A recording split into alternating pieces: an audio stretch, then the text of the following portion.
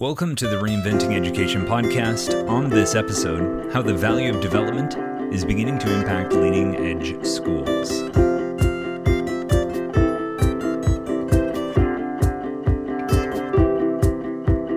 Three games on the field. Before we can discuss the value of development, we need to acknowledge what's going on around us. Right now, there are three games happening in education. Three games happening simultaneously on the same field. Picture a grass playing surface in a large sports facility. Now picture three different groups on that field. Each group is dressed for a different sport.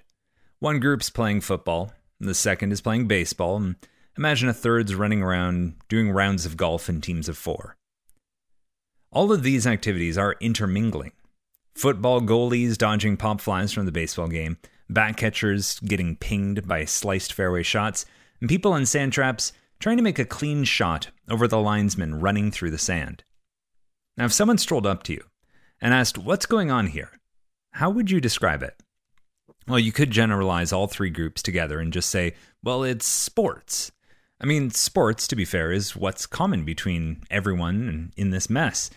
But categorizing this cacophony of activity as sports oversimplifies what's going on. It doesn't address any distinctions.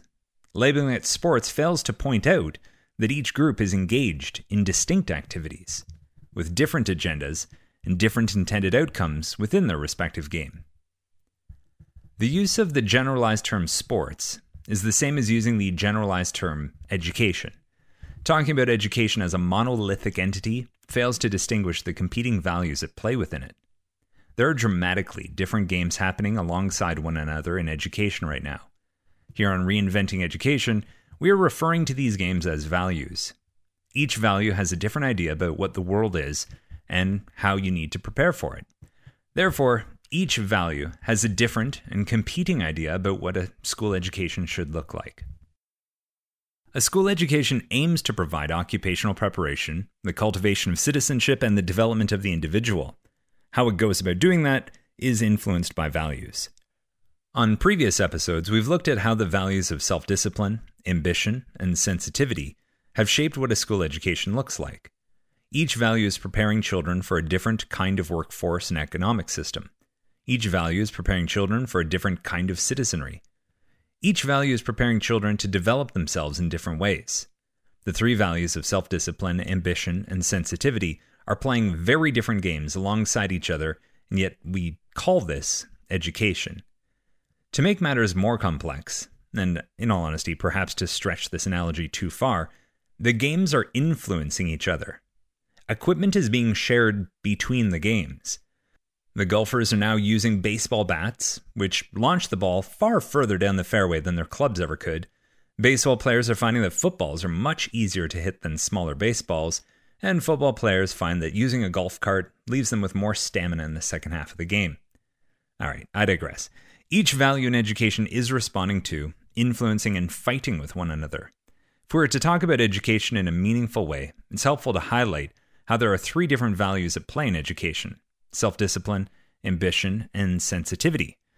Each has very different ideas about what school should look like, so each needs to be addressed individually in order to acknowledge the competing agendas. Hindsight versus looking carefully.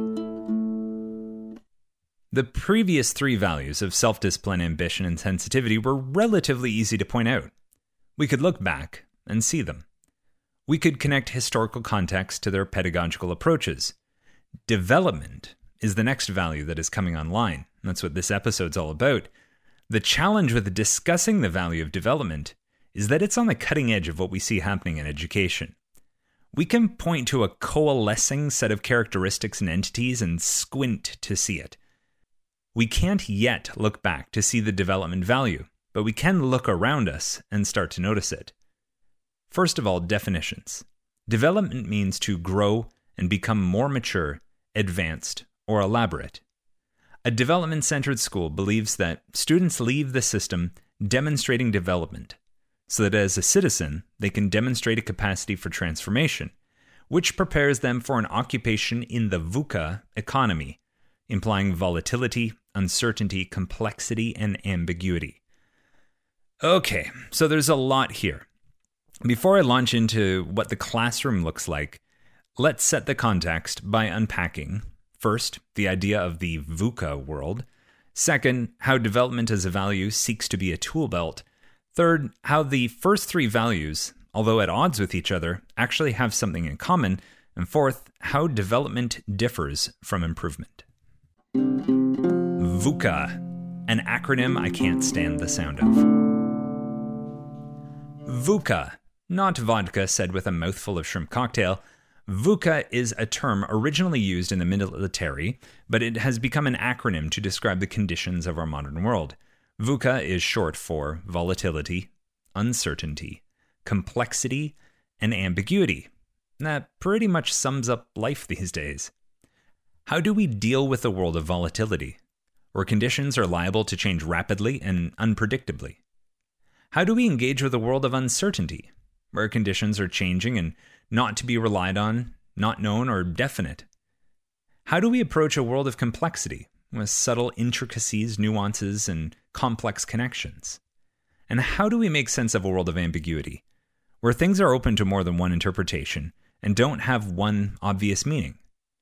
To me, this sounds like Alice in Wonderland. Just when you think you get what's going on, the kaleidoscope shifts, tilts, and everything looks different. How do you prepare children for that which is in a state of rapid change? There's a trope when criticizing education. It's to point out that we're preparing children for a world that doesn't exist yet. We don't have a historical precedent for how to plan for what we can't even imagine.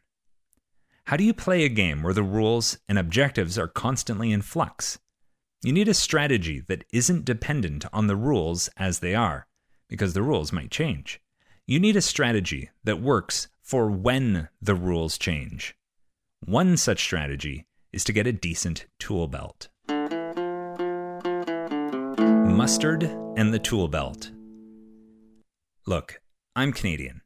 I put maple syrup in everything, even salad dressing. You just need 4 ingredients to make my maple balsamic vinaigrette: olive oil, maple syrup, balsamic vinegar, and Dijon mustard. If you whisk the first 3 ingredients, the olive oil, maple syrup, and balsamic vinegar, they don't mix. No amount of effort or time solves this. They'll just separate. Salad dressing that has separated isn't appealing. But add the Dijon and magic happens. All 4 ingredients blend together, creating a non-separated dressing. This dressing also becomes more than the sum of its parts, though.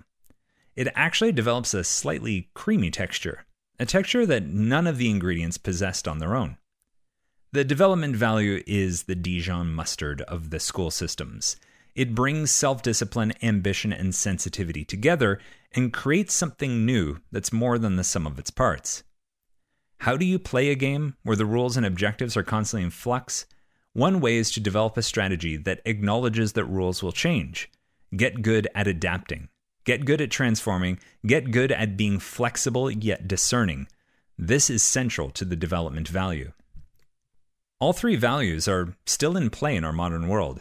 Each value is required in some contexts in our rapidly changing environment. Playing one value's game well is not as strategic as engaging with all of them. It's a question of how much do you clash with a value and how much can you navigate it. If the only tool you have is a hammer, everything begins to look like a nail. Each value is a tool for engaging with and navigating the world. However, no single tool is functional for all jobs. Sure, you can try to use a hammer as a saw, but when the situation requires a saw, you're just better off using a saw. The developmental value doesn't bring forth a new tool per se to compete with the other 3 values. Rather, it brings a tool belt. It attempts to integrate the previous values to draw from their strengths, but also acknowledge their limits. The way forward is to take what is good, functional, and correct about each value and leverage that. At the same time, work to set aside the value's drawbacks, shortcomings, and inherent problems. The development value tries to keep what is skillful about each previous value while never relying on any one value entirely. Attend to what is present and respond skillfully with the tools. What self-discipline, ambition, and sensitivity have in common, and how development is the black sheep at the family reunion. It's the annual family reunion. The kids doing cannonballs into the pool. Uncle Fred's Hawaiian shirt is open while he stands frying in front of the grill, spatula in hand flipping bratwurst and burgers. Then your cousin strolls up to you. Long, straightened black hair covering slumped shoulders, a Bauhaus Bela Lugosi's Dead t-shirt, and through long bangs you hear murmurs. You know this misses the point, right? Excuse me, you say? Yeah, like this whole pretending we've got everything figured out and that everything can be known, put in boxes and measured. You're thinking to yourself, what is this person going on about? They continue. Like, I'm not a nihilist. I'm not saying everything is pointless, but I think it is pointless to pretend something can do something that it can't. I believe everything is partial. We need some humility in the school education endeavor. Perhaps school isn't able to carry out what it intends to do. We must accept it isn't a perfect system, and it never can be. But just because something isn't perfect and it can't do what it intends to, doesn't mean we abandon it entirely. No, we shouldn't attempt to hide its scratches and shortcomings. It also doesn't mean we should pretend it does everything we wish it would. It just means we see that some approaches to school education are better than others at meeting our desired outcomes. You're puzzled, but you say, go on. Well, first of all, school intends to prepare you for the workforce, being a citizen and hopefully for your own development. It is preparing you for a construct about what the world, society, and life is all about.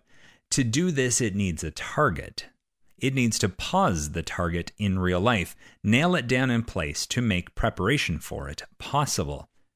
But you can't compartmentalize life in order to make it digestible and accessible. Then use this abstracted, oversimplified representation of life to train people for the real thing. Sure, we need order, but we also need to acknowledge this strategy's shortcomings. We are glossing over the fact that life is unpredictable. Things change, and at some point, it ends anyways. We believe we can prepare people for life in isolation from life. We do it in institutions, sealed off from the world in school hallways, with the real world abstracted into organized curriculums, which you may be tested upon, maybe it's differentiated to meet where you're at, and maybe it's not. Maybe you're just punished and penalized for not being able to get it. But it's attempting to put the world, life itself, into abstract pieces, and this is supposed to get you ready for life outside of school, the place that has artificially constructed life, a world that follows almost none of the rules, conventions, or norms of school. The world is volatile, dude. Yet school presents an experience that is definite, dependable, and sequential. The world is uncertain. School presents an experience that is predefined, safe, secure, undoubted, and unchanging. The world is complex. School presents an experience that is compartmentalized, linear, and dislocated. The world is ambiguous, yet school presents an experience that is sure, understandable, and obvious. School does not follow the rules, conventions, or norms of the real world. I mean, what do we do when we need answers in life? How closely does that mirror what we do when we need answers in school? School implies that what needs to be known can be known. Things can be certain and things can be ordered. The conditions of life in the real world outside of school don't appear to adhere to such a state. Self-discipline attempted to make what you needed to know repeatable. Ambition attempted to make what you needed to know in the world testable. Sensitivity attempted to make what you needed to know in the world about how you go about things. Sure, over time, school has attempted to make both the content and process of education connect more to the world. We've seen that shift from self-discipline through to ambition, through to sensitivity. But it says it prepares people for life. And again, it does this in isolation, in a walled garden, in a petri dish, in a kindergarten, in an incubator. This seems contradictory to its intended outcome. Why not just engage with the world? All of the best laid out lesson plans, learning objectives, standardized assessments, differentiated tasks, and well-intentioned feedback appear divorced from life. At best, you'd at least hope for a simulator, like when they train pilots before hopping into an actual cockpit. Instead, it's like we write a paper about a video which explained the steps to make a paper airplane and then toss people behind the controls. I mean, you're a teacher. What do you think? So you just cough and then awkwardly distance yourself from your cousin as the truth of what was just said starts to sink in. You bite into your hamburger. It's topped with relish and heavily vinegared hot pepper rings. You hold your elbows awkwardly wide, with your neck reaching forward to avoid dripping anything on your shirt, as the relish plops onto the warm poolside concrete below. It sinks in that a school education influenced by development brings with it a humility. It is the first to acknowledge the characteristics of VUCA in life. Oh man, I hate the sound of that acronym. Nonetheless, it notes that we can never be sure about things.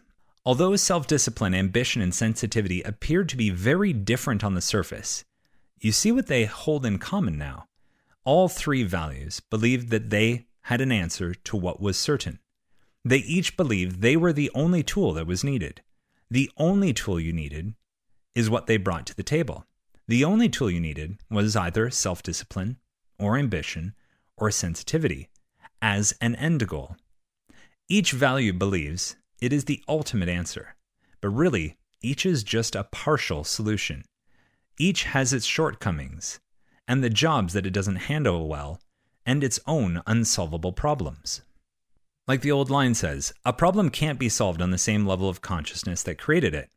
Hence, each value that has emerged has solved some of the problems of the previous value, but also created new difficulties of its own. Definitions and setting the table taking longer than the meal itself. Development and improvement may be thought of as synonyms, but for the purposes of our conversation, we need to highlight the differences between them. Definitions.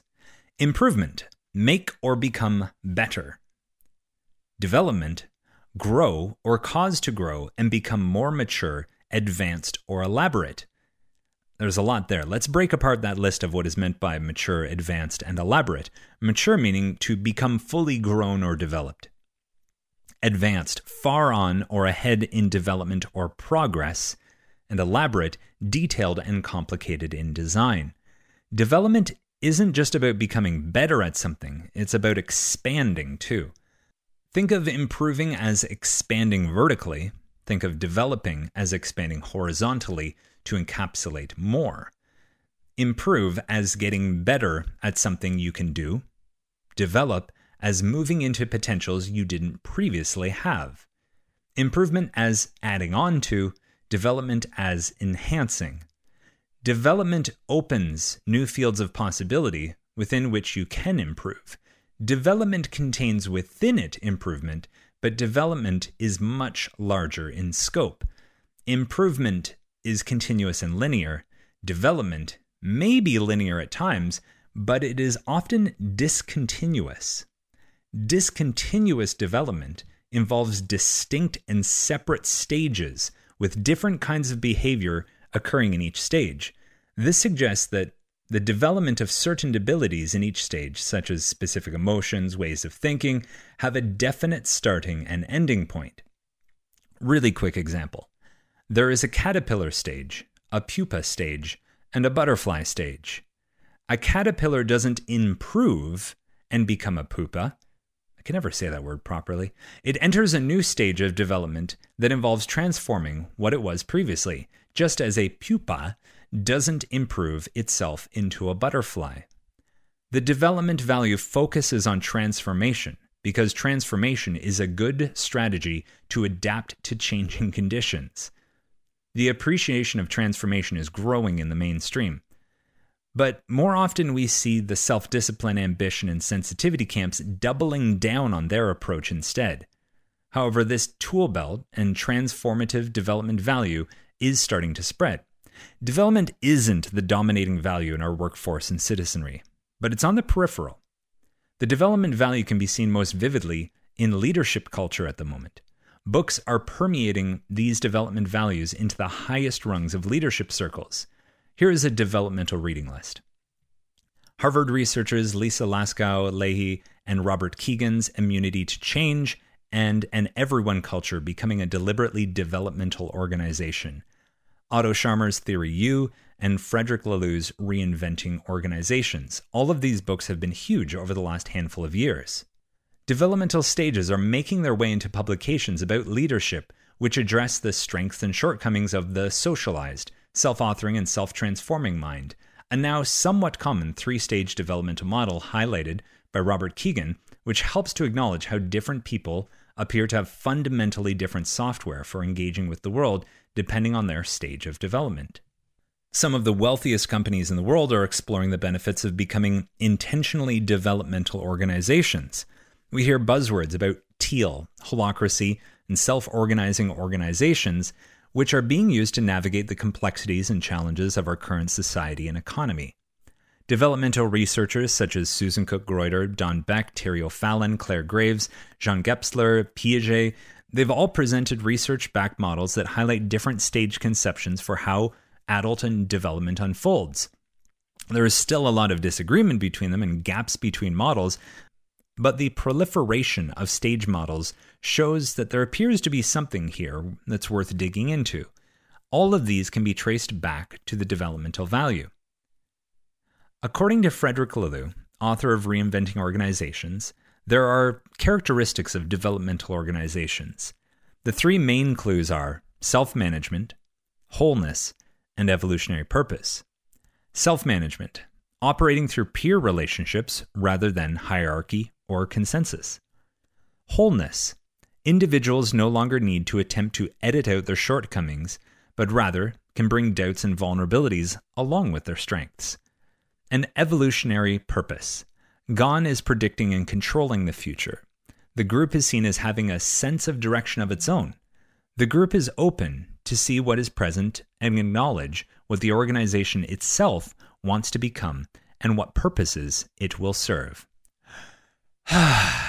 Okay, so I've taken my frickin' time setting the table for this one.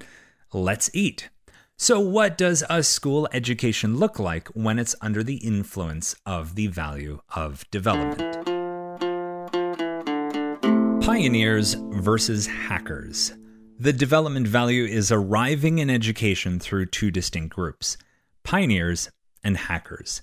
Pioneers are going out, clearing the land, and building the first development-centered schools. They are creating the buildings, the programs, the staff, and the culture. I applaud them for the hard labor this involves.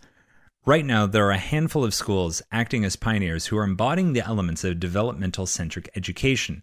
Some have even identified themselves as development-centric or even called themselves integral schools. For example, in Berlin, there's the ESBZ. There's the Freie Naturalschule Barnum, just outside of Berlin, Switzerland's Integrale Tagesschule Winterthur, and the Millennium Middle School in San Francisco. No doubt there are more out there, and in future episodes we are planning to reach out to some of these schools to help give us a clearer picture of what happens inside their institutions. The other camp I mentioned are the hackers, educators who are in more conventional school settings who are attempting to hack what needs to be done in school. Hackers are using the standard expectations of conventional schooling as a Trojan horse to bring in the development value. On the surface, they may appear to be holding up the status quo, but a closer look reveals they are playing a different game than many of their colleagues. They do what needs to be done, but for a different reason and for different outcomes that still meet the needs of the status quo, but also serve the development value.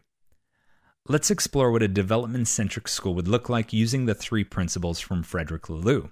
Schools should be self-organizing, there should be an evolutionary purpose behind it, and the wholeness of school, teachers, and students is acknowledged. Schools should be self-organizing. No longer will school be one size fits all. What the school looks like will be influenced by the school's unique factors and agendas. The students and teachers should have autonomy to organize what would best serve the individuals and groups that comprise the school. Students across a district, a state, across a country, and across the world have incredibly different needs and contexts. Start with the needs of the people. Start with the context of the situation and work out to create a system. This is a massive shift from the previous stages, which created a system that required the people to fit it. Historically, we've had a one-size-fits-all answer to what school needs to look like within a country, but this served uniformity and perhaps efficiency, but not necessarily the maximizing of potential. Okay, sure, but what does the development school actually look like? Well, diversity. See, there's no single answer. The school should be granted the autonomy and capacity to shape itself to create what is needed to best serve the people involved. It would also be an expression of what the needs are for the development given the students and their community, among other factors. What it looks like would tie into what the evolutionary purpose was. All right, so what does evolutionary purpose look like within a school? Well, by evolutionary purpose, I don't mean a mission statement. Rather, a guiding principle that reflects the core reason the organization, the school itself, exists. It is the impact the school or this organization wants to make. It wants to determine how it serves the workforce, society, and the individual.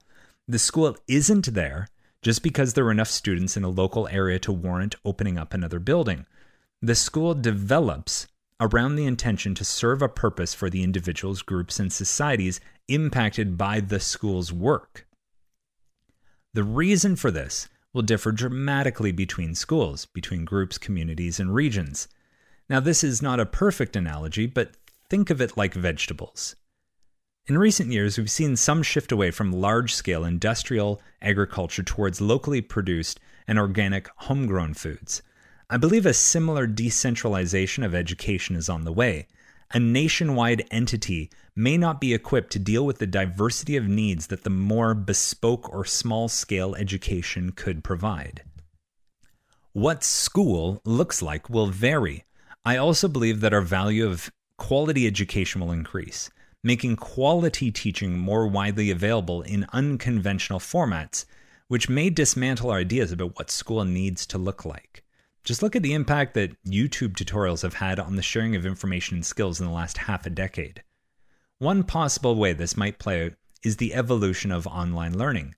Khan Academy has started this trend, but I still believe it aims to serve the ambition value more than any other, by making access to the education possible for anyone to improve their achievement, which is totally excellent, but I just think we'll see an evolution in terms of the content provided and the value of high-quality delivery of that content. What's coming is that the artificial line between school and real life will continue to blur and diminish. Rather than guess what a child needs in their life, we'll zoom in on the here and now. We'll assess what a child needs now from school in order to thrive in their life. This isn't limited to what a student needs to thrive in their current school subjects. It would also include meeting a student where they are developmentally and within their capacities. Traditionally, school has been about put in the work now for the payoff and benefit which will come to you much, much later.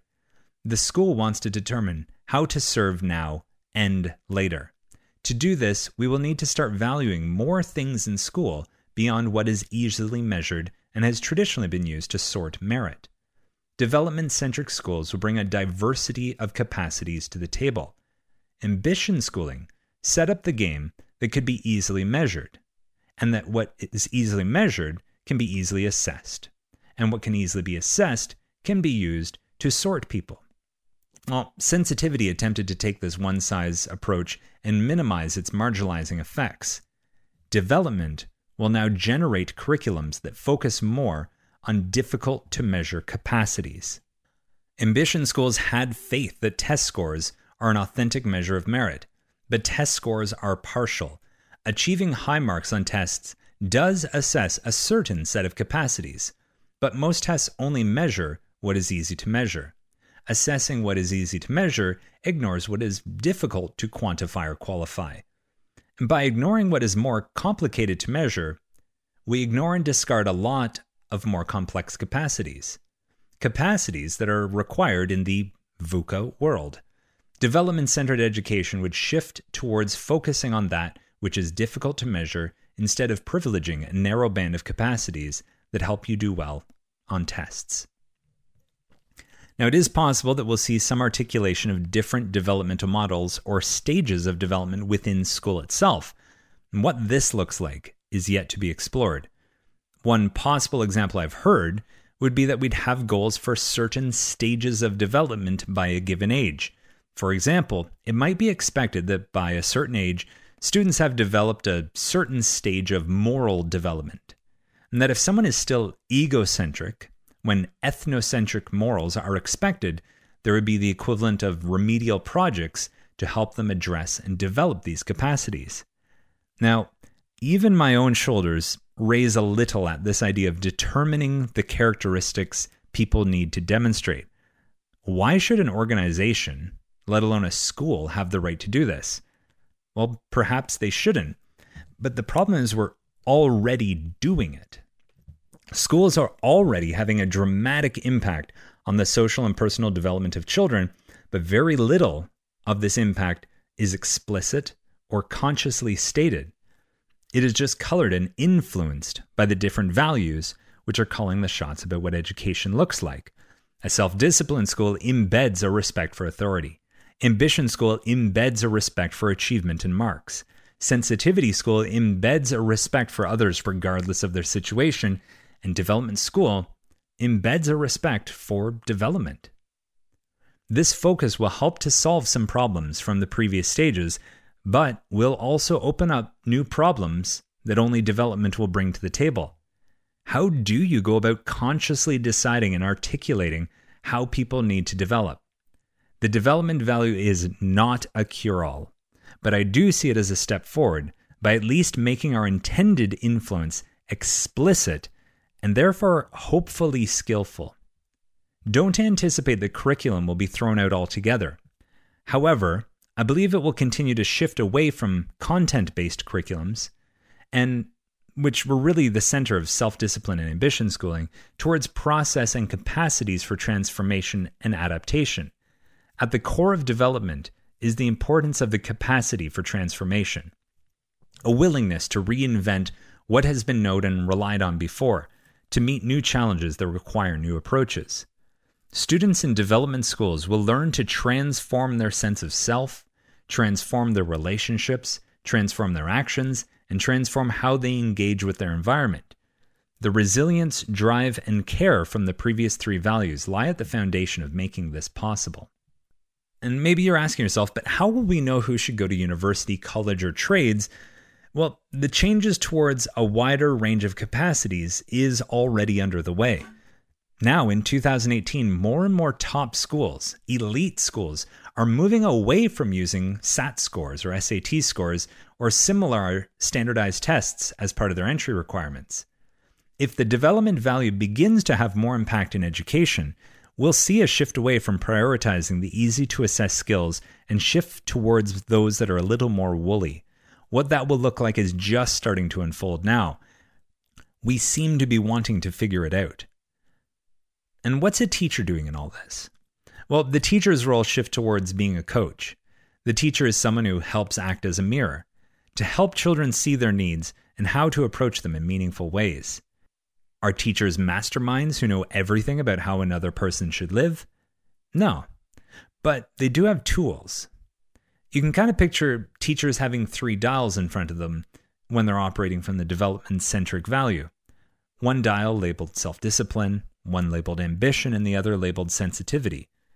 The goal of the teacher would be to tune into the right mix required to serve the student and help their ability to bring forth what value is needed when. Create a system that is able to serve students where they are at to develop in the widest range of capacities.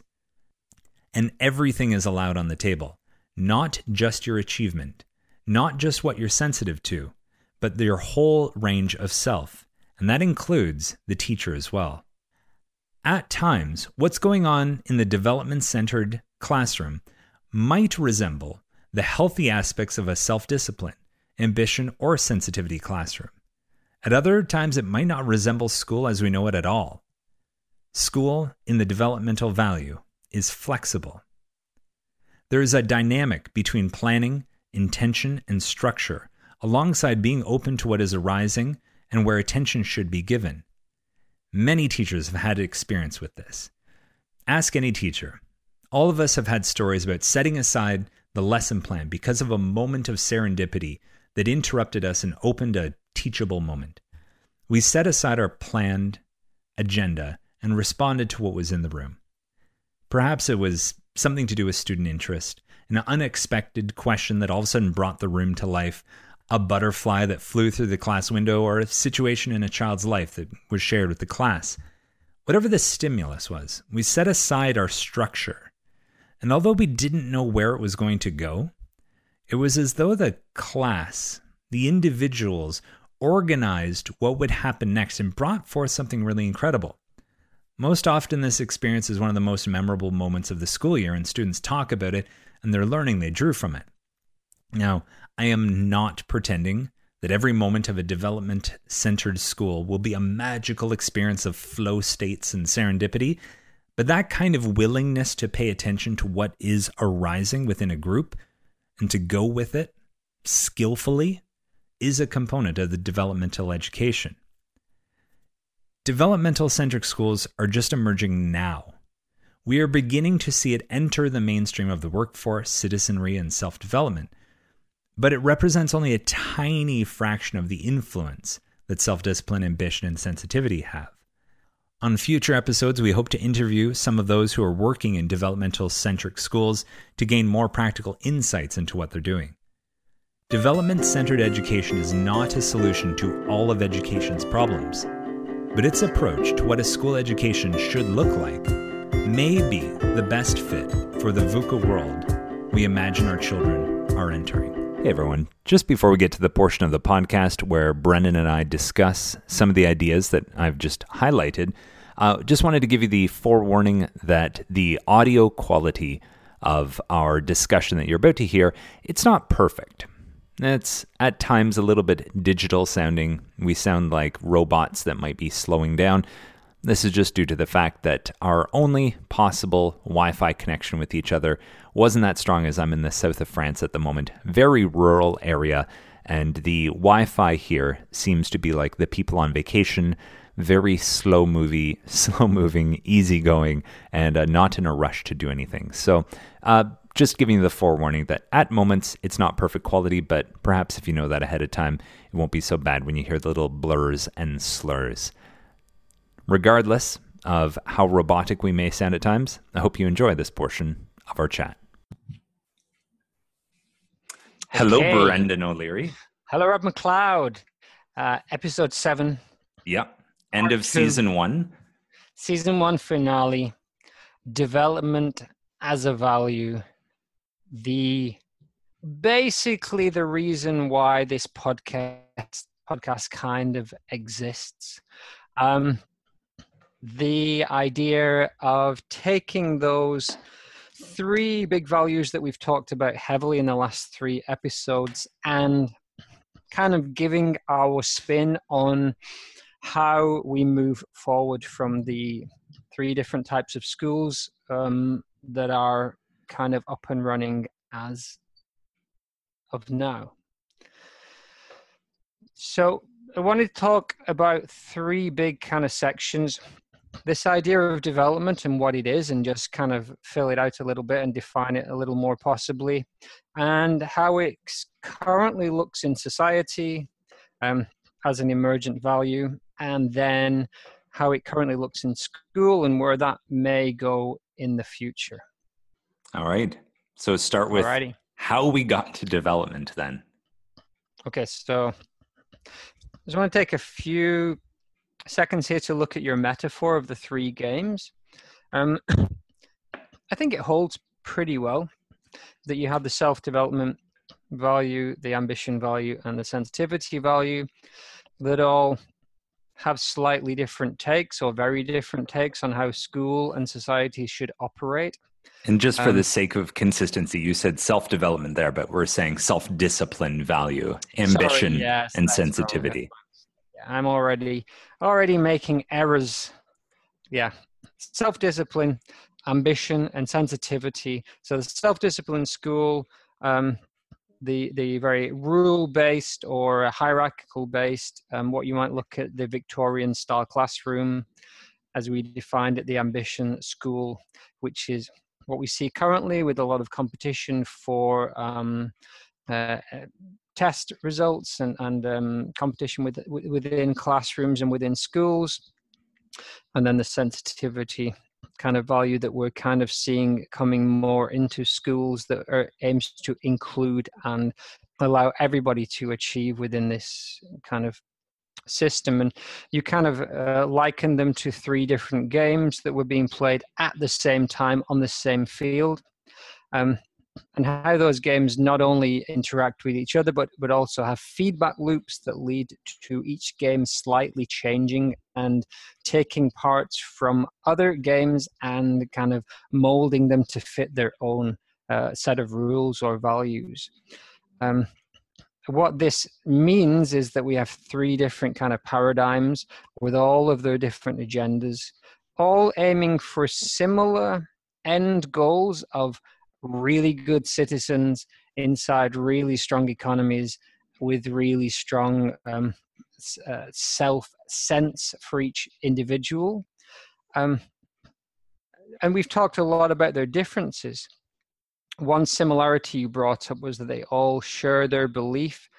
They all share the belief that their set of rules or their explanation for the world is the correct one.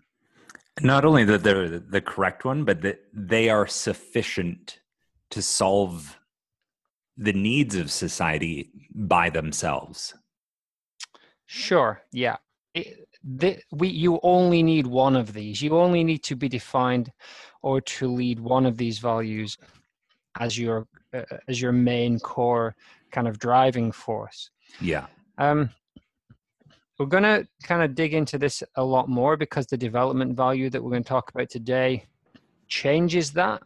It's introduced the idea that you need all of them, or there is a balance, or there is a way to bring these 3 together to take the best from each element.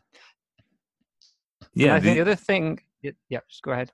The development value, what it's saying is, yeah, certainly each of these 3 previous values certainly have their strengths and have a place, but none of them are stronger. Well, it's saying all of them are partial. Each one of these definitely brings something to the table, but it's not the entire answer, and you'd be better off selectively and strategically gathering from each, taking their strengths, but doing your best to minimize their deficiencies. If you do that, that's stronger than relying on any one of them entirely.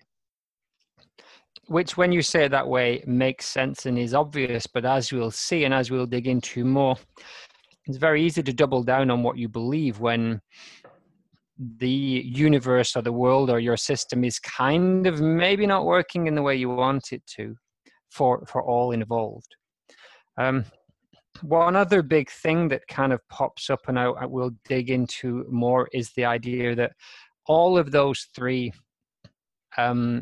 values or value-led systems, they put the distant future, or at the very least the next step in the chain, as the main focus.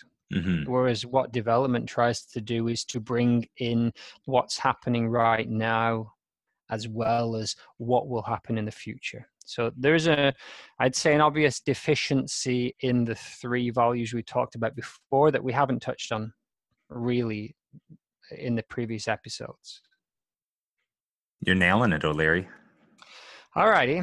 Well, I had a good listen to your kind of talk. I mean, you went for it. It was 40 odd minutes of laying the table and context, and it's really clear. It's really good, but of course, what that does is throw up just as many questions as answers. So a 40-minute explanation. We've now got 60 minutes or so to kind of unpack that further or dig into many of the things you've said. What I wanted to do very briefly is tell a little story, my version of our story so far. The version that talks about society and school moving from a feudalistic kind of traditional hierarchical duty-led state and school system to one that mirrors capitalism more, what we might call a modern school system. It's meritocratic, it's about freedom, and it's very much about gaining academic capital or certificates, qualifications, and so on. We talked about a more socialist, kind of postmodern and inclusive, fair kind of sensitivity value. And that kind of, we need to kind of now look at those three from a little bit of a distance and see actually how they're kind of playing against each other in the current world, so that we can talk about this word that you don't seem to like, but I think sounds great, which is VUCA. VUCA. Yeah, I wish we could have rearranged those letters into a different acronym. There's just something with VUCA that it sounds very Star Trek-ish or well, it's almost sounds like self-conflated. Vulcan, yes. Yeah. But I think VUCA makes sense from the story I'm just about to tell. I'll give you I'll just kind of gloss over a lot of the details. But so as feudalism gave way to capitalism, this kind of dynamism emerged within society that was anti-ethical to this kind of, to the old kind of hierarchical and static system. It was a story where social mobility kind of became possible. And then over the course of the 20th century, and I guess late 19th century, advertising emerged and more products emerged that created and suggested needs. And this kind of basically sped up the change. And there was within society, there was huge changes to the industrial era, but seemed on some level to follow logical paths. But then, I guess, for me, the stock market crash of 1929 seems to be an obvious point of where that paradigm of like logical ambition that were taken over, people started to see or introduce the idea that it was quite volatile. It wasn't actually as predictable as we thought. So it was, the dynamism turned into more volatility, and we kind of began then to see that as a double-edged sword, and said that, this kind of like uncertainty and this dynamism, this change could hurt us, but actually we could also take advantage of it.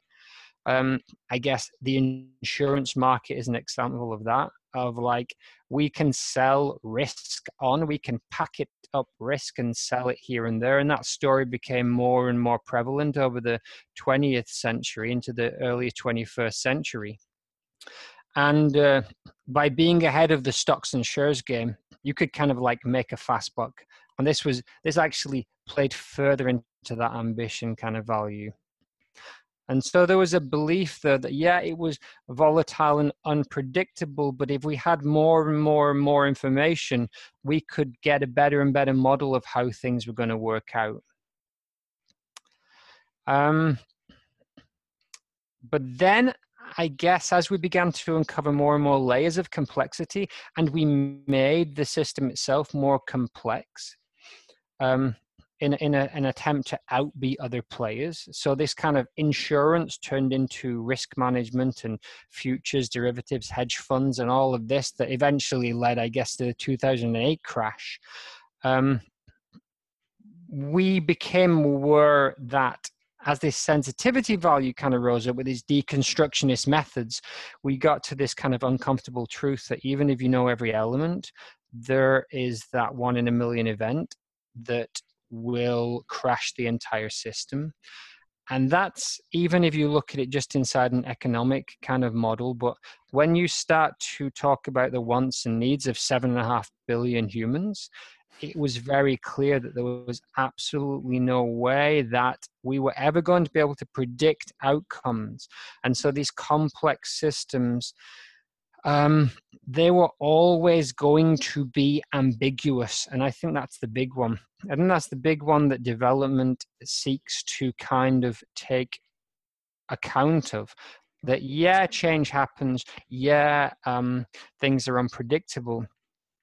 But actually things are ambiguous. And we're entering this period now where this VUCA concept tries to, I guess, take into account ambiguity and the long tail of how you have to be aware of what's happening in the moment and be responsive to that. It's not good enough just to have really strong models for risk. Yeah, and it's also highlighting that the well, you already addressed it with the school example of believing that what's happening right now is stable enough that later in the future things will be the same. And this has been the school model of saying, well, yeah, what we're teaching you right now may or may not be that relevant to you now, but it's really important because down the road this will matter. This is a gross overcharacterization, but I would say one of the emerging principles of just being alive, being an adult in 2018 is starting to question, like, yeah, what what things are certain 20, 30 years from now?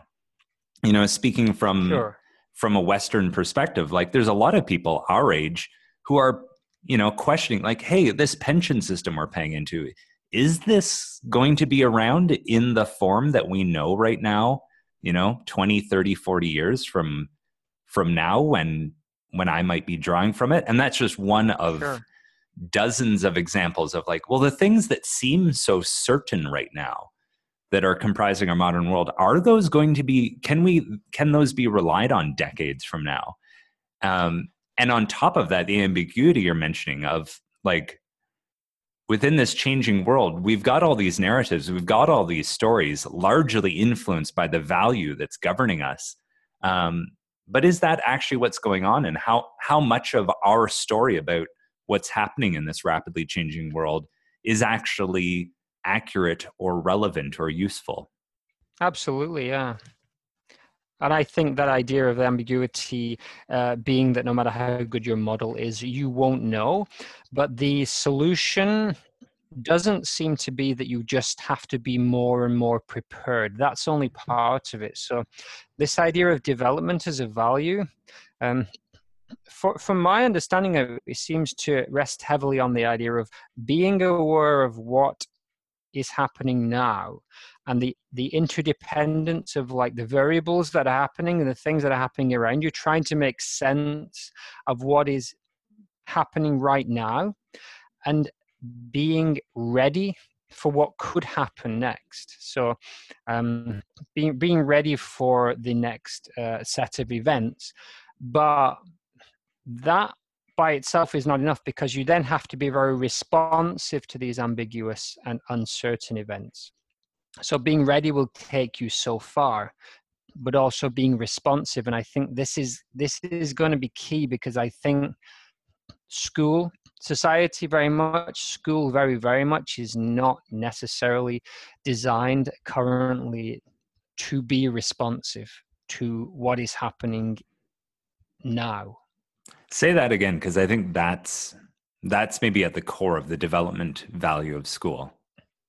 I think so. And think kind of dancing around it for a few days, reading your notes and listening to the first half of the podcast. And so the awareness is very key and clear. And I think we're good on some levels of being somewhat aware of, in society, of what may happen next, but being responsive to what's happening right now, especially when it is unpredictable and ambiguous. So I will definitely dig back into that quite a lot more. But can we talk a little bit more about what you mean by development? So you talk about transformational and how development as a value is all about being able to transform. And so let's say you're aware of your situation as much as possible. You're responsive to what's happening. What do you mean by transformational? Well, you and I are both fans of The Hero's Journey, as laid out by Joseph Campbell. And I think there's a lot of overlap between the hero story and the developmental value and transformation. The idea that there may be a situation that requires something of you that you haven't had to previously bring forth in your life. So when we're talking about this development and transformation value, what we're talking about is saying there's probably a certain way of being in your life that has worked for you up to this point. But now circumstances, the situation, the context, the environment has changed enough that that's not going to be what's required of you now. And instead, something new, something you haven't previously been needing to demonstrate is what's being called forth and required in this situation. So are you prepared or able to set aside what's previously worked and develop some new capacity? Like in the hero story, can you develop a new way of being to meet these changing and new circumstances? Sure. And I think that you talked a little bit about development versus improvement.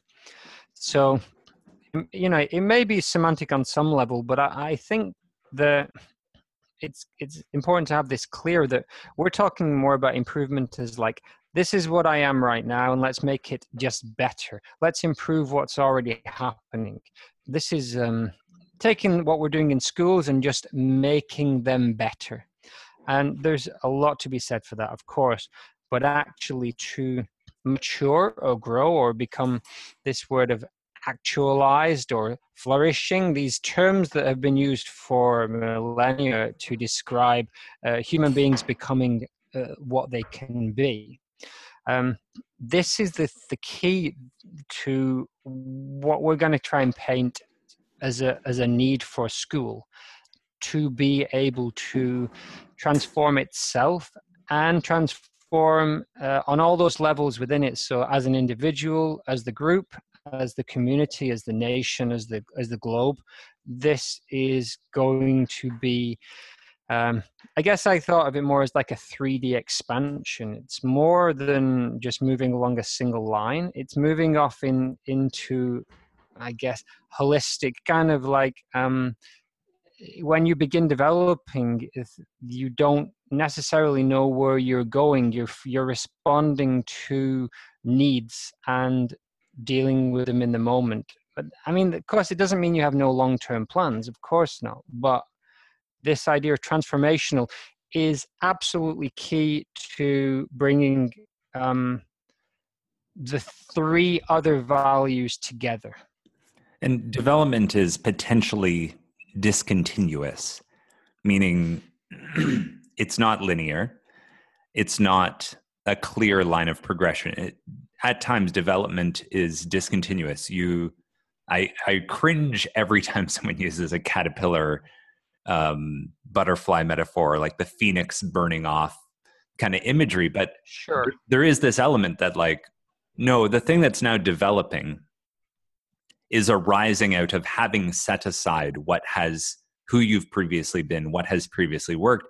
And I think that's more in alignment with this VUCA framework for seeing the world. Because when things are volatile, uncertain, complex, ambiguous, the ways that you need to engage with that are likely discontinuous and context dependent and shifting. This moves away from the view of the world, which I think would characterize the first three values we've discussed of the self-discipline, definitely the ambition, and to some degree the sensitivity, where there's this, as you said, this kind of certainty, this like, well, we're on this cultural evolutionary path that, there are certain things that are always going to be here and relied upon, and we just want to improve this system. That's sure. as you were highlighting, even just on the economic level, that's been proven in the 20s and 30s and in 2008. These things aren't certain. We might need a more discontinuous model to better approach the complexity of the world right now. Yeah, I mean, I'm still getting my head around kind of the implications of this value, because it is so broad and so it has so many potentials to change what is going on inside school and society. So I think it's interesting that you talked about it being introduced very much at a leadership level. And I want to talk about that a little more, but I just want to go back to this idea of using what is relevant now and taking the values that you have at your kind of disposal, or the three values we've pointed out, the self discipline, the ambition, and the sensitivity, and using them almost like tools within your tool belt. You know, it sounds slightly cynical, but clearly it's not. You're just using the values that you believe in and have inside yourself to respond to the situations that are in front of you. And it's kind of the word you've used with me before is a skillful response, or a skillful use of these kind of values to navigate the situation around you. Yeah, and one other kind of analogy I've heard used to describe the development value, or, you know, I'm a huge fan of integral theory, and to a large degree, what we're talking about is the integral stage of development. I've chosen not to bring that into the podcast so much because I find the integral world brings with it its whole entire set of jargon that, you know, we'd need 20 episodes of this podcast just to unpack.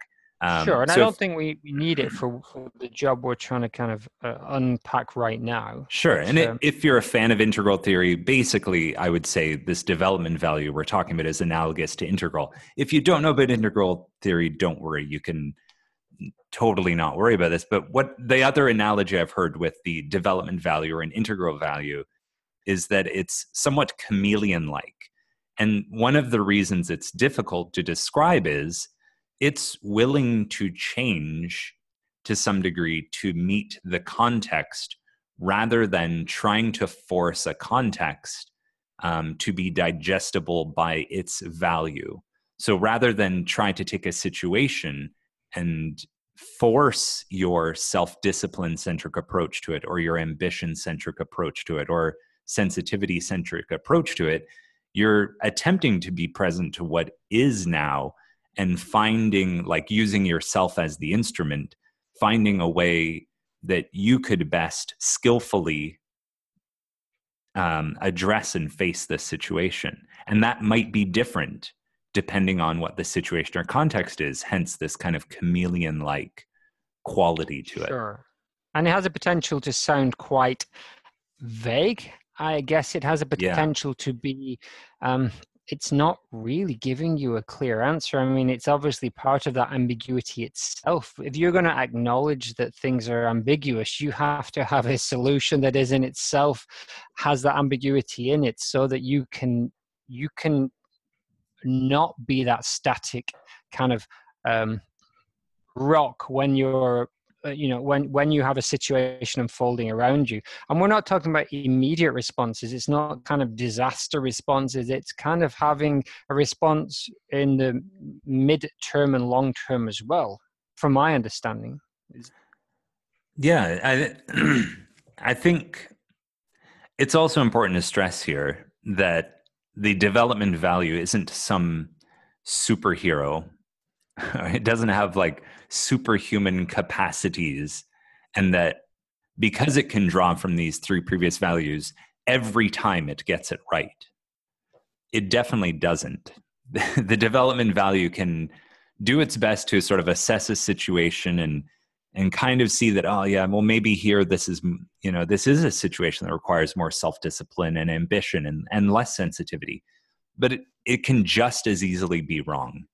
It can just as easily not be the answer, but its kind of fundamental software is at least attempting to be more fluid and attempting to be more flexible perhaps than the previous three values.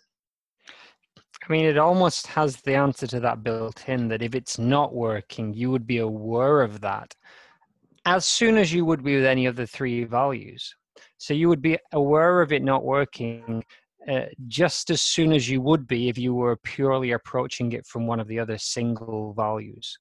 because you're kind of utilizing all of those values. So if you are in a situation and you are trying to, we've reduced it to 3 values, and we talk later maybe a little bit about the 3 kind of dials that you can maybe use to kind of bring things into balance. That's that's a huge reduction of everything to these 3 kind of components. But if you were only using one of them, you'd still only find out the worst case scenario at the same time as if you were using all 3 of them. So I think it's almost like, why wouldn't you use all 3 of them? And I will a little later talk about why I think people already do, but we kind of downplay the ones that are not our key value. But maybe now if we move on to how development is growing or emerging in society on a wider scale. And we talked about leadership culture. So the question for me is like, at this point, is this just kind of an elitist kind of mindset that's like, okay, I'm a business leader, I have a lot of responsibility, I need to be responsive to the changes within the world, this is better for all of us, but you don't need to be because you are not at this same level of responsibility as I am?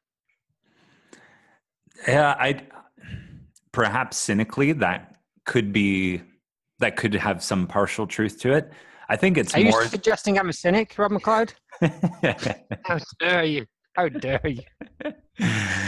I am not in any way suggesting that you are cynical, Brendan O'Leary. Okay. No, I think the reason it's showing up in leadership culture is if you are a leader in the modern VUCA world that we're living in, the tried and true self-discipline methods of management, the pyramidal structures. Let me just go back and just say, I think evolution, a Darwinian sense of leadership in the modern world, is leading to the development value showing up more and more. I think if you're operating as a traditional self-discipline leader in huge companies, you've probably already been weeded out, or your approach has led to potentially the failure of your company. So we're seeing less and less of the self-discipline value from the top end of leadership. That does not mean the self-discipline structure isn't still very present in our culture, but I don't think that approach to leadership is one that's leading to thriving companies in 2018. Okay. The ambition value, probably still fairly skillful. Sensitivity, probably still fairly skillful. But I think the reason the development value is taking root the most in leadership culture is it's the developmental value that's best able to handle the complexity of the world you're attempting to lead in.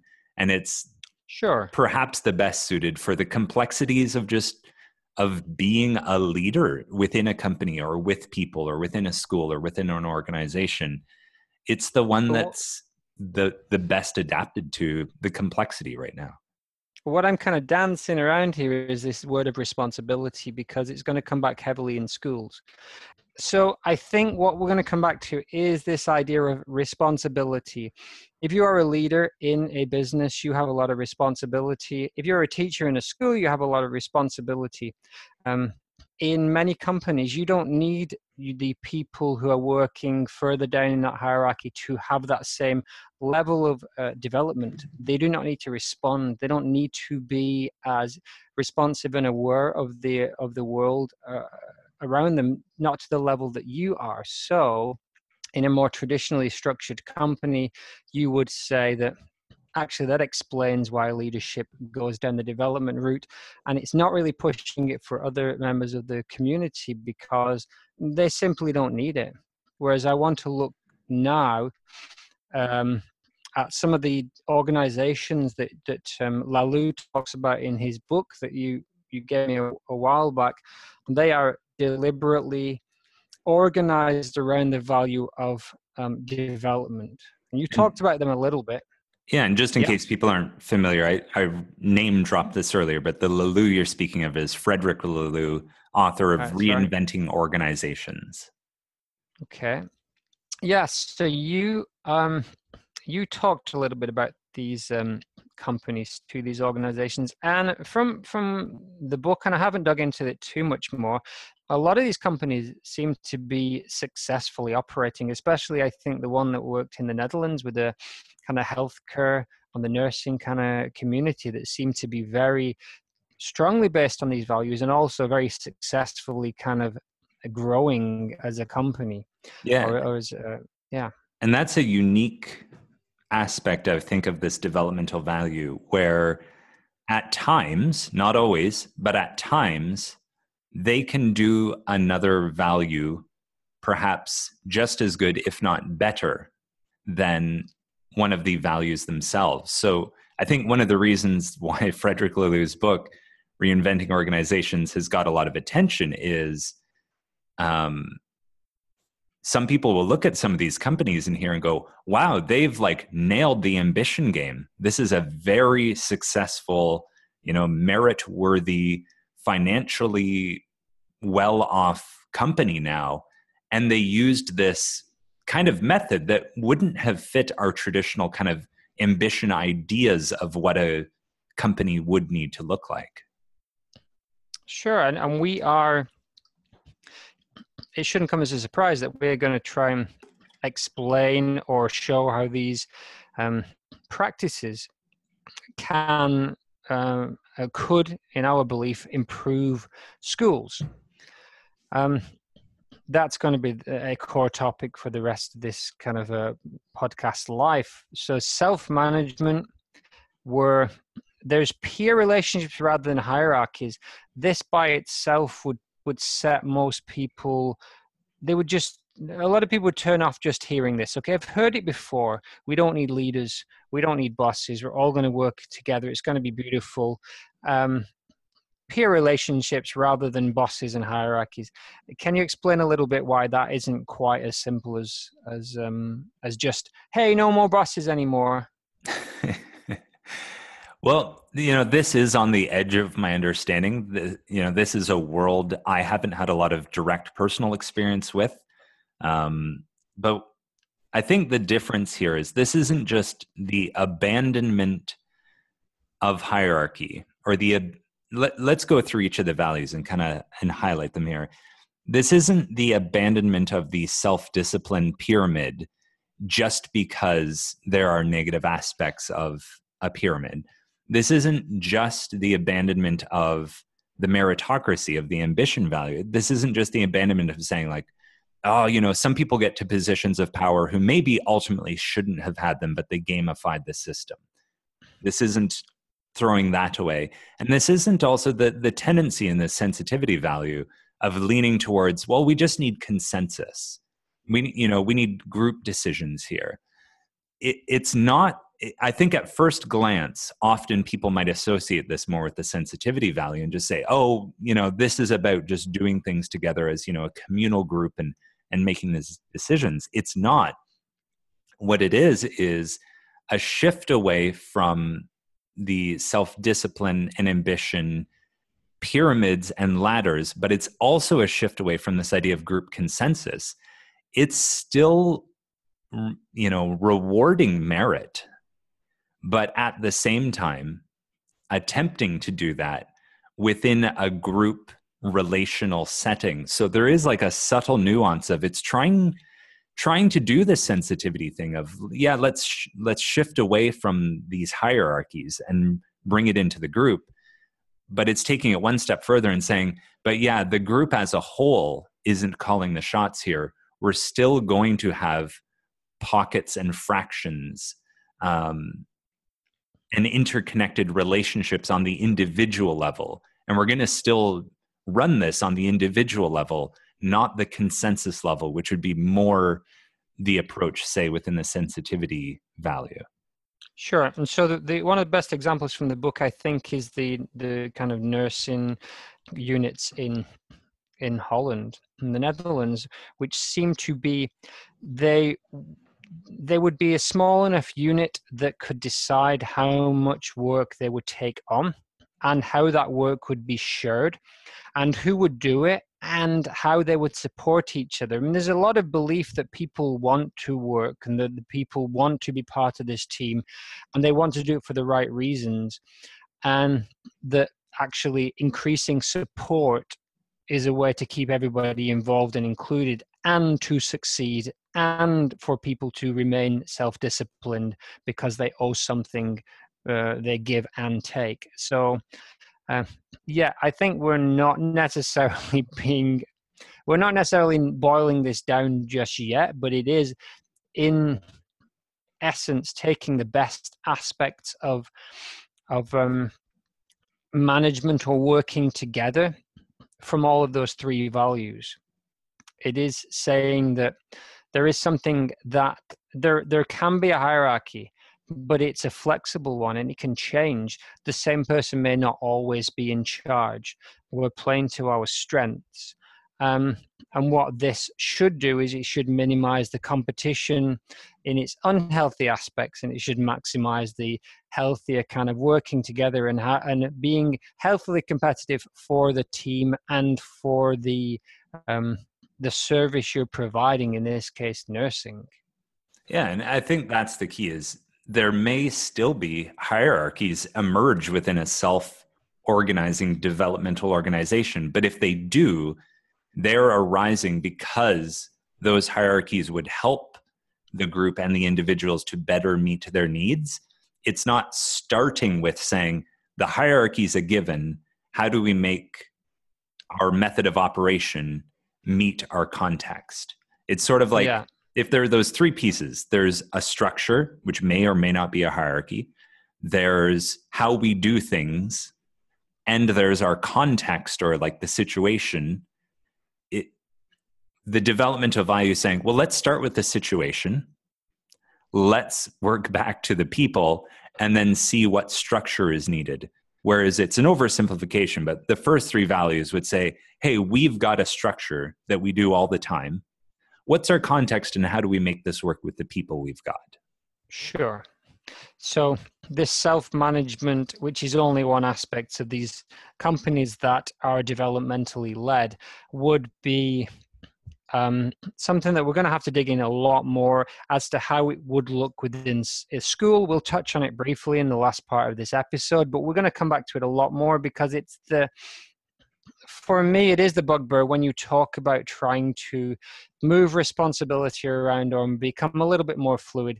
There will be a lot of stereotypes and archetypes that will come up of like, hey, all responsibility is negated, or the tragedy of the commons, or all of these kind of negative connotations of trying to self-manage.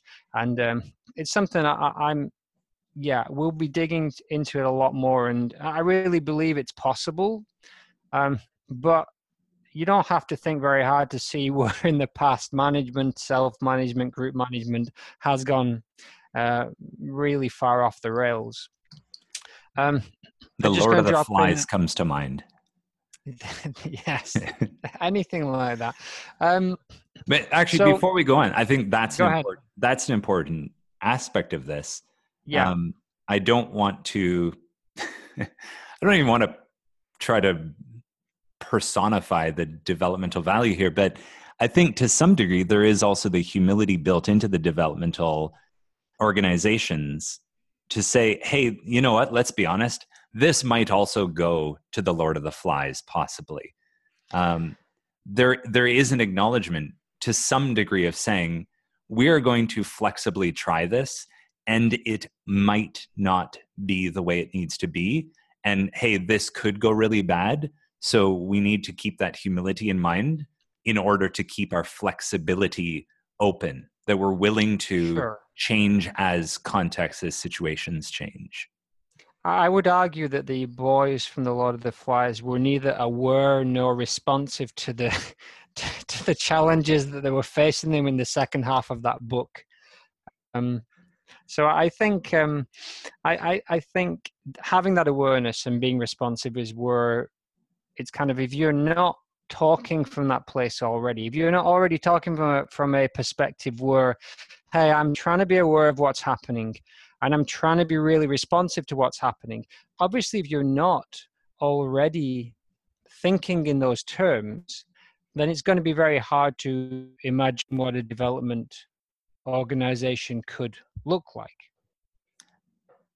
Yeah, and a development organization also might not be the best fit. It might not be what's the best way to meet your needs. It's possible that just a sensitivity valued centered system or an ambition system might be the thing. I don't know the ins and outs enough of it, but I know Zappos, they had made a shift towards this kind of teal self-organizing, get rid of all the managers approach. And, I think it was a matter of 8 months or so where they went back and they're like, yep, we see that this might have its place, but this did not work for us. Now, there are also several factors why or why not it did, and you can argue whether or not they fully executed it or not. But, there is also the place to say that we're not saying this is the inevitable thing that everybody needs to move towards. But it might be the thing, possibly, that solves problems you're having in your sensitivity centered organization, or possibly in your ambition centered organization.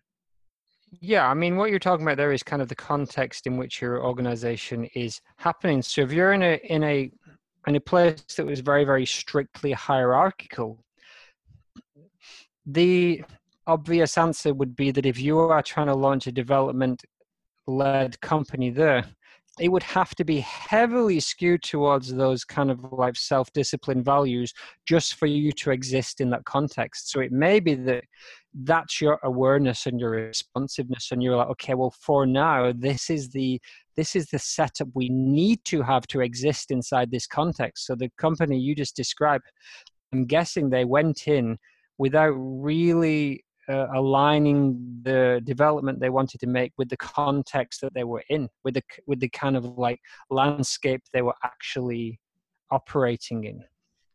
Yeah, and if someone is an expert on Zappos, we'd be happy to hear more feedback on the Facebook page or something like that about some of the challenge that they faced. But I think, I personally can name like 3 organizations I know who kind of wanted to become this self-organizing developmental organization just because it seemed really interesting and unique and totally different and exciting.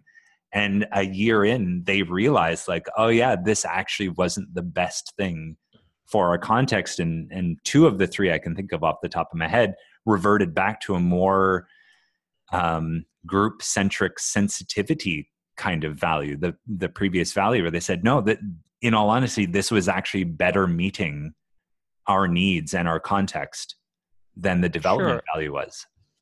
But that makes sense also with the idea of the 3 dials, is that I've got to dial down these other 2 values really low at this point to keep the 3rd value high, the sensitivity value high, or the ambition value high, because that's what's required just to exist in this kind of like paradigm. Well, definitely, this obviously we've touched on something that we're both really interested in here, and it's going to be really, really important because it's a hard sell to get into schools. That's going to be something that when we do get to talk about these schools that have implemented some kind of development values, this is one of the things they do push, and I'm really interested to see how they do it. I'm just going to skip over 2 absolutely huge topics here of this idea of wholeness and bringing in your doubts and vulnerability, because I think you've touched on it there with the humility being a kind of integral or a very important part of this kind of development of value, is that you have your vulnerability and your doubts, the ambiguity is there, and you're trying to be a whole in the sense that you're trying to be the deal with and respond to what's happening in all aspects of what's around you. Yeah, and we can skip over this, but let me maybe just make a 30-second case here. Sure. The best way I've heard this said, I believe this is from the Everyone Culture book by Leahy and Keegan, is they just said, like, look, ultimately in every workplace, everyone has two jobs. The first job is the job they've been hired to do. The second job is not look bad and try to look good. And the difficulty in every organization is an insane amount of time, an insane amount of resources, and an insane amount of human effort is spent on that second job of trying to not get fired and look good. And their argument, and they're kind of coming from this development value, is saying when you allow that wholeness and you can bring someone's shortcomings online and into the discussion, not even bring it online, like almost make it the center of your organization, where you're having coaching meetings where you want to find out your shortcomings. You want to find and expose what you are working on and developing in. When you do that, it saves this game of hide and seek, of hiding your shortcomings, and instead brings them in. It sort of releases all that energy. And companies who've done this have found they end up being far more productive. They find it they are far more effective. Their teams work better together when you don't have to spend a majority of your time hiding your deficiencies. I think that sounds obvious. I'm not going to call you on it and make you give me any names right now, but I would like to hear much more about the reality of how that works. But what you're talking about there is investing in the people as humans and not just as workers. Mm-hmm. So it's kind of like going back to the 3 goals again, isn't it? That now you're working for us, you're still a citizen, you're still a self-developing kind of human, and you're also a worker, and we got to kind of treat you as all of those 3 things, not just one of them, not just as a okay, so we've got about 15 minutes left, I think, here from my time, and I wanted to move now finally into the thing that we're here to talk about, is which is school. So you went on for a while about how school was awful. Mm-hmm. And how you hate it. Is that right? Let me try again. Okay. No, there is part of me. Well, let's talk about wholeness. There is part of me that thinks school is horrible and a waste of time. There is also a part of me that thinks it's a very worthwhile institution that has a lot of potential for transformation and contribution to our world. Yeah, we're not in this because it's the only thing we can do, and we got fired from every other job we've done, and so we're just going to like try this education thing for a while. It's embedded in our thoughts and our work and our discussions. And one of the big ones is what you brought up was school, and how it's abstracted from life, how it's a abstracted reduction of life that generally is not particularly responsive or aware to the needs of the different groups that operate inside school, the students, the teachers, the parents, and the community as a whole. But kind of more just bumbles along using like rules of thumb and heuristics that kind of seem to work. And there's kind of a belief that school has a duty to prepare for what's coming next.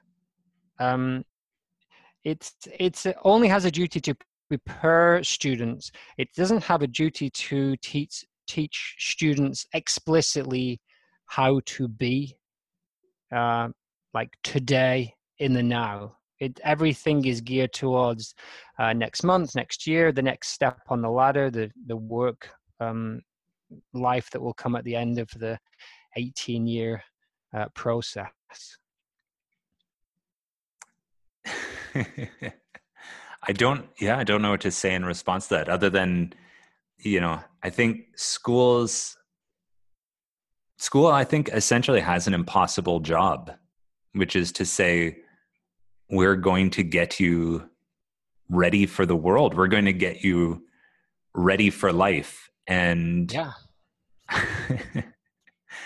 I I don't know how anyone or any institution has the gumption to believe that they can do that for millions of people within their country at the same time simultaneously. Well, I think the idea that we keep coming back to is that it's good enough. It's working. It's the rules of thumb are holding well enough. So why you gotta keep prying? Why have you got to keep pushing here? It's working. We're getting the people in the factories. We're getting the people in the schools. We're getting enough doctors. We're getting enough of everybody we need for the society. And if we're not, we just pump a little bit more money into some training for certain jobs, or we will employ from overseas, and so on. So I think what we come across when we start talking about this is that for most discussions, it kind of comes down to it's good enough, and Well, also they're kids. well, I think It's good enough. I'm not kids. this is perhaps where my developmental mask slips then, because what we're talking about here is, I think, the more ambition-centered idea of like, look, it's serving its function enough, and if it's not, we can make it better. We can improve it. Sure. We can improve it and make it better. And I think, this is where my kind of, hey, let's burn it to the ground and see what happens. So, bias slips in here, is to say, no, maybe maybe we're on, maybe not, maybe we're on the cusp of some discontinuous developmental potential here. And what school looks like moving forward is not necessarily what it's looked like up till now. We don't have to keep this, I'm trying to make an analogy off the top of my head, but we don't have to take this, piece of clay that we've been forming and improving over time. We don't need to continue to improve that. Let's start fresh with something entirely different. And well, I've used this analogy before. Let's say you're planning on going for a family vacation. You pack the trunk of your car with all the stuff you've always packed it with every year previously, and you go, hey, you know what? Maybe we're not using that stuff as much anymore. Maybe we could bring some new stuff here. But the argument is like, well, we'd have to take out the stuff that we've always brought on family summer vacations with us. And I guess where I'm coming from, and this is where my developmental bias leans in, is to say, hey, let's take everything out of the car and then choose to put the stuff back in there that would serve our family vacation. And that might be some new stuff, and that might be some old stuff. The argument here, to stick with your analogy, is that the vehicle is already moving. So I kind of disagree with you on some levels, that maybe that's not the best time. You can't stop this car. You can't stop school. School will continue right now, all around the world. Millions of children are in school, and that is going to continue. It is not going to stop. And we cannot take a break in any sense. It has to be evolutionary in the sense that these kind of values will be almost drip fed until there's a tipping point. I guess we disagree a little bit. Let's switch analogies then. We might still disagree, but let's switch analogies then, away from the car, back to our sports analogy. And we say that self-discipline already has its game happening on the field. Ambition has its game. Sensitivity has its game. I guess to some degree what I'm saying is, let's throw yet another game in there, and let's get some more developmental players on the field, and let's see how that impacts the developmental game. Let's see what equipment they borrow from the others. But let's also see what impact adding a fourth game to this mix brings to those other three. Sure. What I would say is that I think kind of school moves so slowly that we're really only seeing that sensitivity coming into school. And we're also really only seeing it emerge in society more and more. And I've been reading some Marshall McLuhan recently, and he kind of preempted the internet, the concept that the internet is this absolutely fundamental change to everything we do. And I think this idea of the environment created by the internet is going to push forward this development value. It's going to bring forth a sensitivity value first. This is a simple narrative, and of course things go off the rails, go backwards, go in any direction, but in the simple narrative, I think we're looking at 50 plus years of this sensitivity value emerging more in society and coming through in schools before we even start to see this kind of before we start to see a development value really take hold either, because just in terms of my simple logic, this sensitivity needs to work through the problems that we're trying to solve now, that were kind of created by the ambition value. The ambition value brought in a lot of fantastic elements to it, but it brought with it some issues, and one of the big ones that the sensitivity value is trying to tackle now is the mental health issue. And I think this is going to play out over many years in many different contexts and scenarios, and actually development is still very, very small in that, and I could be wrong, but it will take its own sweet time to come through into that system. And that is really that we're going to be on the fringes with these schools that I guess we probably won't get much time to talk about in this episode. And with these schools, they're very much on the fringes. And yeah. Like if you think of the millions of schools that exist currently, I'm able to name drop 5, maybe 6 schools that I would say are on the very cutting edge of starting to embody this development value. So I think that's an important part for this conversation. There's probably been some immediacy in these first few episodes, probably from my side of like, all right, well, here's the situation, and here's the new thing that I'm, this development value in education that I'm really passionate about. But I think exactly what you just said, these things seem to have their own timeline of their own. There's maybe the case that each new value is emerging exponentially faster than the previous. I won't go down that road right now, but I totally agree. It's possible that the best thing we could do if we want to see developmental schools emerge more is actually to invest in sensitivity schools and like really do those fully flesh them out, fully allow them to solve the problems, and fully allow them to reveal their own shortcomings more and more, because that's where developmental schools will likely emerge as a response to the deficiencies of sensitivity-driven schools. Well, if you buy into the story that we're selling here, that's what needs to happen. We need to keep working through the issues that are raised by the feedback loops between these 3 values, and development will answer some of those and will bring up its own problems. Should we give it 5 more minutes here and then? Let's try to, and then let's take another hour. Because the one little lingering problem there is, I agree that on the school level, the sensitivity value still needs its time to mature, as we just said, before the developmental value will seem like the obvious answer in school to address those issues. Happening at the same time, what's the word I'm looking for? Synchronistically. My brain knows the word I'm trying to say, but I don't know if that's a real word, but I know what you mean. At the same time, to use a simpler word, at the same time.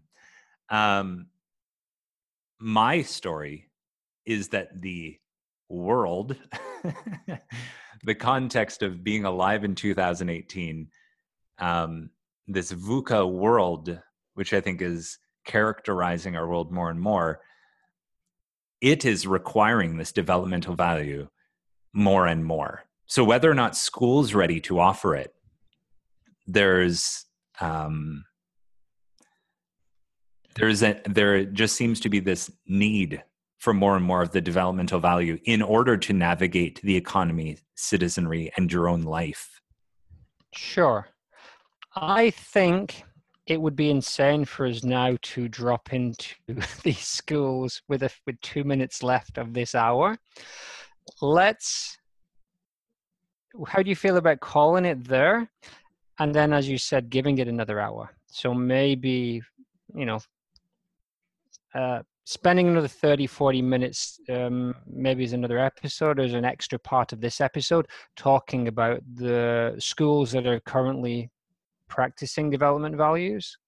Yeah. Well, here's self-organizing organisms in action live in front of Sure. us. No, I think let's call it a season there. And just Okay. as a meta comment, um, Yeah. yeah, Brendan and I, we've kind of pictured doing these in chunks and giving ourselves a bit of a break between seasons as we see them. And this sort of first season was just highlighting this idea of values and trying to weave our story, tell our story, hopefully coherently, of Sure. Yeah. how these values are at play. We're going to take sort of a 4-week break for ourselves, and in 6 weeks have the first episode of season 2. And in all honesty, I think at this point we're not 100% sure what that core organizing principle of season 2 will be, other than I think it makes sense to just start reaching out to these schools, who I've got personal contacts with a handful of them, and just start to actually move from the abstract level, which we've been on this first season, into the practical level of what's actually happening in these schools. Absolutely. Great. I mean, I think we've set up there with those the previous